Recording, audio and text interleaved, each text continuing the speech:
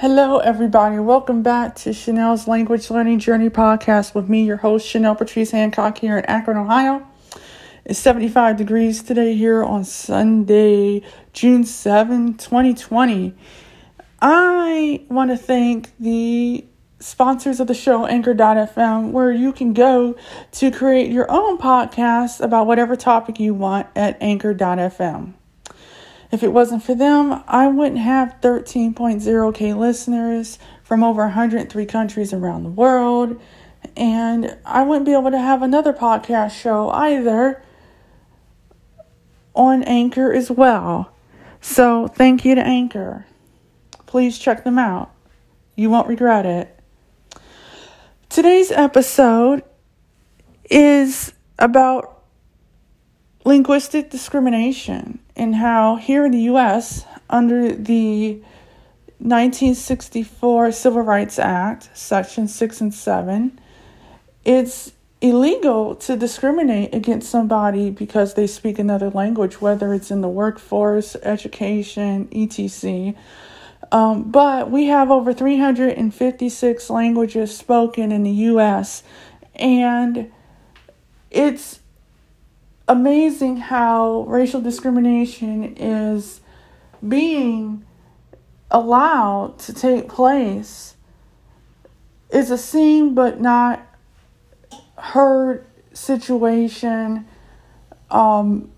If the person is speaking at a call center and they're taking telephone calls, whether they work for a phone company or a cable company, or, they're taking down insurance, they're being rated on their performance level. And if their speaking ability isn't up to par with what the expectations of their supervisors and managers would expect them to perform, especially in an oral format where they have to speak over the phone and take people's information down in order to help them with their problem, then they get low marks for not performing to the standards for which their supervisor and their manager have set for their job performance. And unfortunately, as a result of that, there is some linguistic discrimination, because they may assume that they aren't speaking at a native fluent level when in fact they are. Some people, might be from Asia, or they might be from India, they might be from the Middle East, they might be from Latin America, and they may have a heavy accent, but that doesn't mean that they're not proficient in the language, or they might need a translator for written assistance because their writing might not be up to speed, or they might need an interpreter because their oral skills might not be as advanced as their supervisor may want it them to be, and they just need a little more assistance with the communication barrier that they're having difficulty with at the time for which they're having a particular problem on their job. Well, you can solve the problem by having an interpreter help on the oral side and a translator for the written side. You can also have some type of accommodation where the person might be better writing and reading, so you might want to send them text messages and emails back and forth because their speaking might not be as great as they would feel comfortable speaking. Now, a lot of times when you're doing customer service work, you do have to follow a script.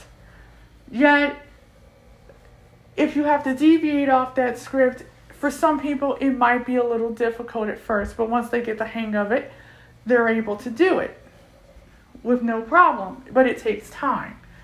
And I can say this without a shadow of a doubt. I've had plenty of people where they were older and they were trying to pay their bills, whether it's their water bill, their electric bill, their cable bill, phone bill, over the phone because they weren't good with technology. And they just would get upset because they would have a foreigner on the line, whether it was from India or whether it was from Asia or whether it was from Latin America, and they couldn't understand their accent even though they were speaking English. And they were speaking English as well as they could speak it. However, because the person that was older was never exposed to someone from Latin America or Asia or India with a thick accent, they became frustrated. There was a communication barrier problem, and it didn't end well for either party. The manager had to step in and take over the call because the customer was just really upset and had made some really derogatory statements towards the employee that was trying to help them. And, you know, as a linguist myself, I can actually understand a lot of thick accents. So for me, I'm very patient with people. But a lot of people are not. And here in the U.S., if you're speaking Spanish or Arabic or Mandarin, you know, on the bus, the first thing people will say that are monolingual, well, you're talking about me, you need to stop speaking that language, you're in the U.S., you need to speak American, meaning English. And it's very unfortunate that people want to do this. But they do it every single day.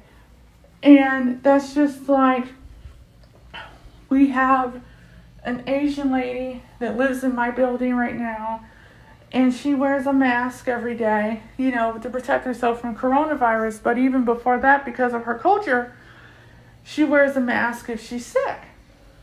Well, that's out of respect for the other people that live in the building because she doesn't want to get them sick. But there are people that believe that because she's wearing a mask, she has coronavirus, and that's not even the case. And when you're sitting up there and you're racially profiling people, you're using linguistic discrimination against people to discredit them because they're using their native tongue to communicate with whoever they're communicating with. They're not talking about you necessarily. They're talking about whatever it is that they need to do for their day, so forth and so on. And it's not anyone's fault that the other people around them don't understand the language they're speaking.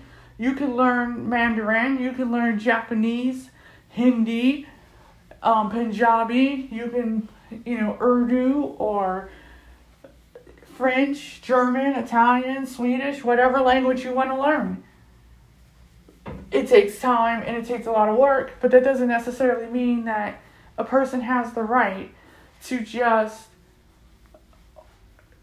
discriminate because they're speaking their mother tongue. They don't have to speak English if they're on the bus. There's no written rule for that. And I remember someone was speaking some Arabic on the bus one day, and I understood everything they were saying. But I didn't say, you need to speak English. Oh no, I was enjoying the conversation, even though I was trying not to eavesdrop. But it was a great way for me to get some Arabic in because I was having some listening practice. I didn't mean to be nosy, but they didn't know I understood what they said. But, this particular time, nobody said you need to speak English. But there have been places where I've seen that, or there have been places where I found out someone spoke a particular language. I started speaking to them in their mother tongue, and they felt awkward about wanting to speak it because of the fact that people would have said something. And I said, well, if you're going to feel that way about, speaking your own language because you're in the U.S., there's so many people that speak different languages here other than English. It's unreal. There's 356 languages spoken here in this country. We're the United States of America. We don't have an official language. English is the language that we use to communicate with and do banking with and finance. And, all our official documents are in English, but we don't have an official language. So we're not Germany or Spain or France. So at the end of the day, English is the number one language unless you live in an environment where your family hailed from Germany or Sweden or Norway or somewhere, and you want to preserve your heritage language, so you want to pass that down to your family.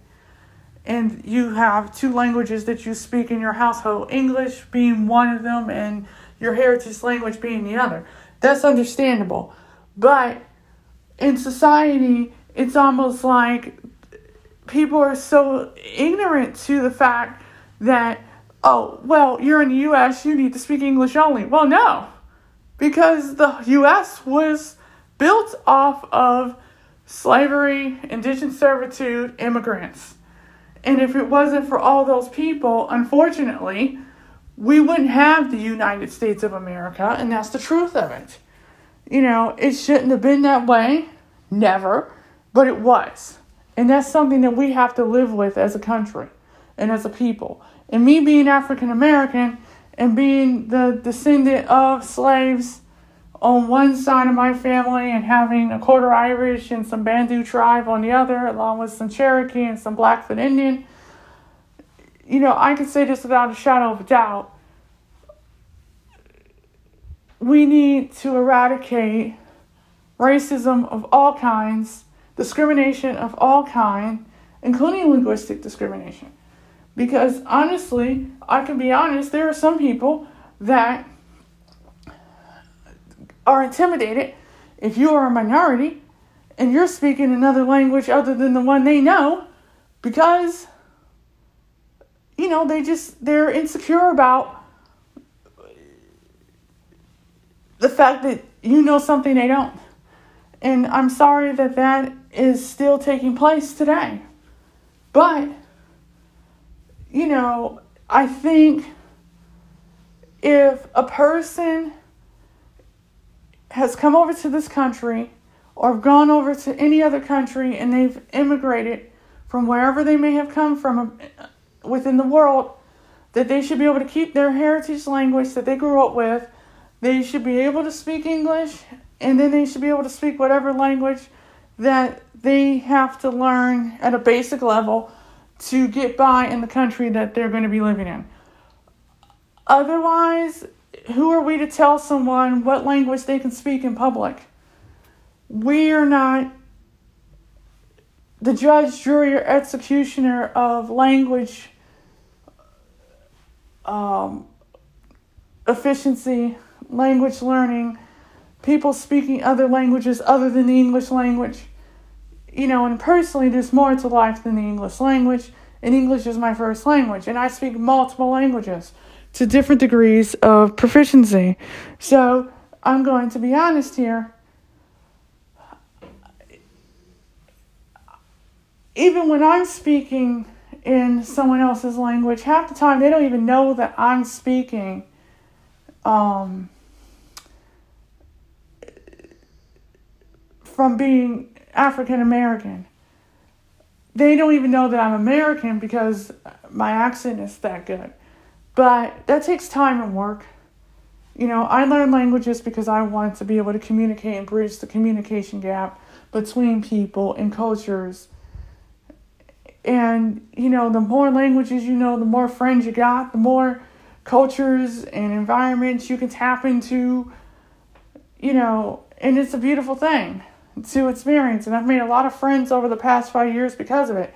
But I still am saddened to see that, you know, if you're a minority and you're trying to speak Swedish or you're trying to speak Japanese or Mandarin or Arabic or even Spanish, you know, people have a problem with you doing that.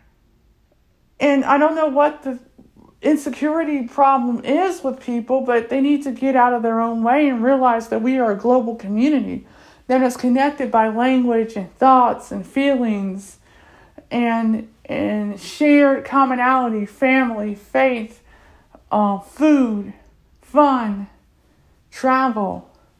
You know, we break bread over food. We talk about sports and our different hobbies and heartbreaks and so forth and so on. And without having another language to connect with, it's not as fun. And honestly, I personally feel that